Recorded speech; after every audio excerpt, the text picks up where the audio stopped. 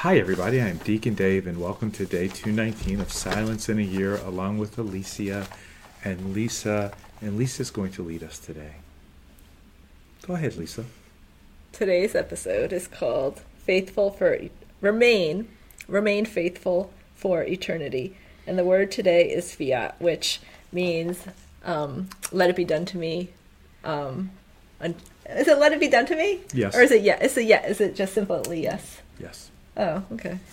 And Cardinal Sarah is just talking about how Mary, in her silence, always remained faithful for all eternity to Jesus, even when she had her crosses, and even when she had her sufferings, and even when she saw her son crucified and was at the cross just silently praying for him.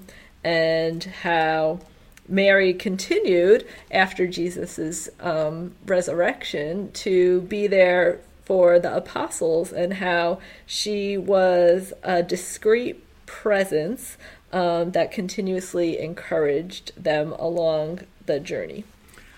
Remained faithful, especially in times of difficulty. So often, right, our faith is tested, especially during suffering or trials or being judged wrong or any kind of injustice.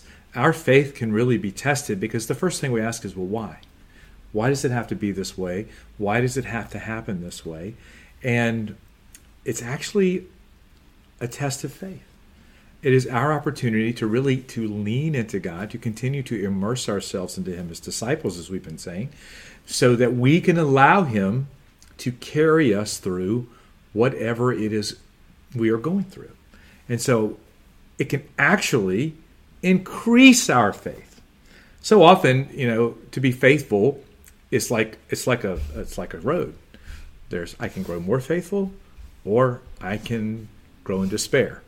The Lord wants us to choose this path where we have to continue to lean into Him, because so often it is only in the struggle that we are reminded of our own inability to take care of ourselves in the situations that we have in life, and that we really need to allow the Lord to do it. I was talking to someone the other day, and it's almost like when you are truly faithful in a situation that you've been struggling with, where you've actually been taking the road of despair or anger or whatever it might be, and then it's just like you finally go, okay, Lord, I just can't do this anymore. And it's like in that moment where it's just like, oh, that was like a switch that said, you've just let go of control.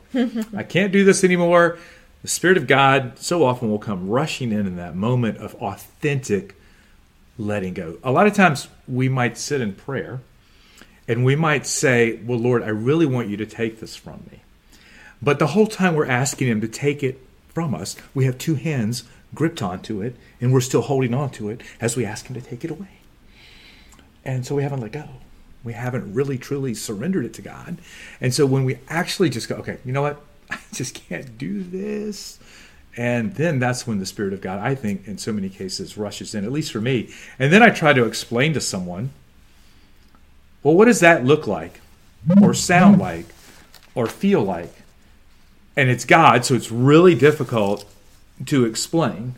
But I've told people, I'll know when it happens to you, because you'll tell me. Because you'll know. Right. Anyway, what are you thinking, Alicia? No, I'm just thinking that you're talking about letting God take control. Well, that's what Mary did.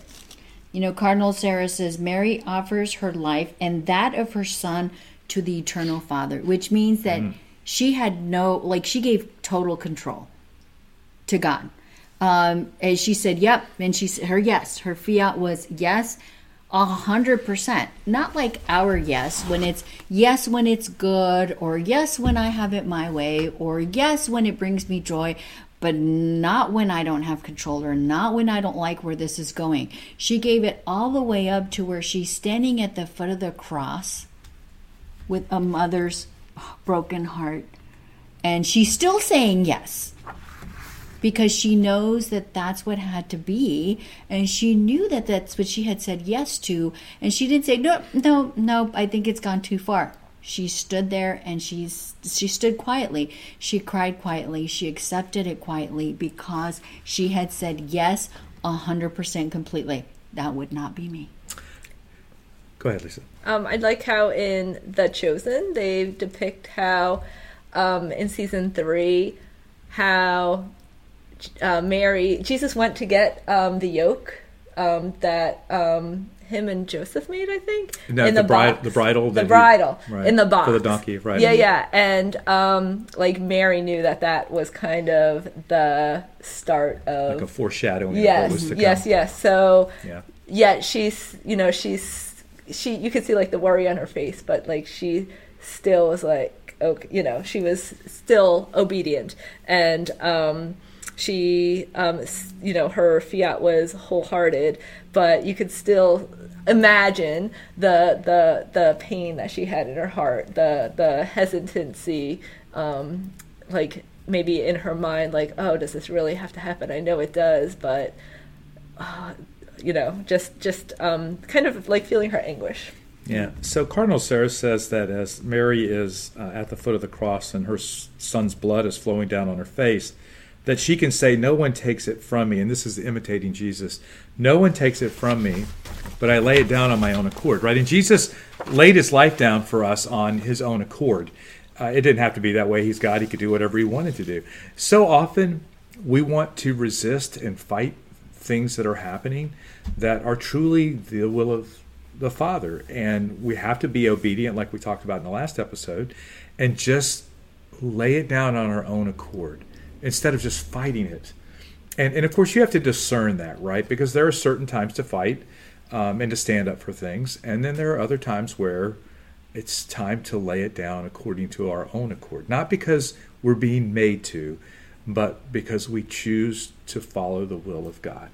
Yeah, and then her strength, and he goes on to talk about that her strength, and from that strength that she gathered from watching her son die, then she went to the upper room, and that was the strength that she gave to the disciples to say, okay, we got to keep going, because she knew that this is where it was leading to, and the strength of the mother, right, went into and gave strength to the disciples on that day. Yeah, I think so often when we're going through difficulty as a group, there needs to be someone like Mary who stands up and is the inspiration for everybody else. Because the easy thing for us to do is to all go to the upper room and hide, right? Or complain, depending on the situation, or get angry about what happened, any of a number of things.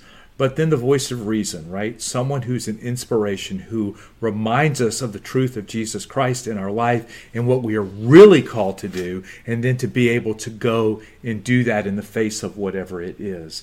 And I think it's in those moments when that happens that the tide of anything can change, because the Spirit of God descends upon us and we realize who we're called to be. Mm-hmm. So can I do a take-away question? Sure. Thank you. Are you sure? Sure. Where in your life can you or do you need to be an inspiration in a situation? I was going to do that. Well, there we go. Let's pray in the name of the Father, and of the Son, and of the Holy Spirit. Amen. Amen. Lord, please guide us and help us to be like Mary, who is the perfect disciple. And we ask that you bless everyone in the name of the Father, and of the Son, and of the Holy Spirit. Amen. Amen. See you. Amen. Bye. Bye.